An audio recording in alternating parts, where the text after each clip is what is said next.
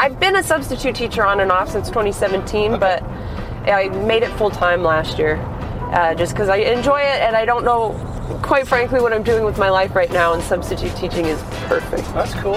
It fits my schedule. So what age range? What grade? High school. I sometimes do middle school, but middle schoolers are too insane. So I like high schoolers better. Okay. Did the boys flirt with you in high school? Or try to? They have tried to, and I immediately shut it down. I'm very dour with them. I'm very cool. I've managed to find that perfect androgynous cool energy where it's like, hey buddy, we sure are pals, huh? You know, completely unromantic, unlusty, and but the boys will try, but I just shut it down. Sometimes the girls do too.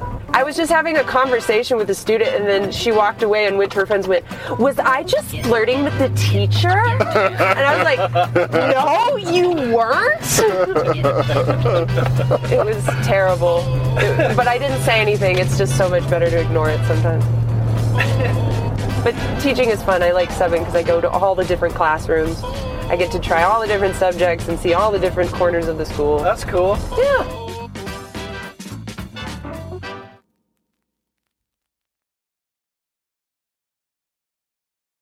I know who you are. I know what you want.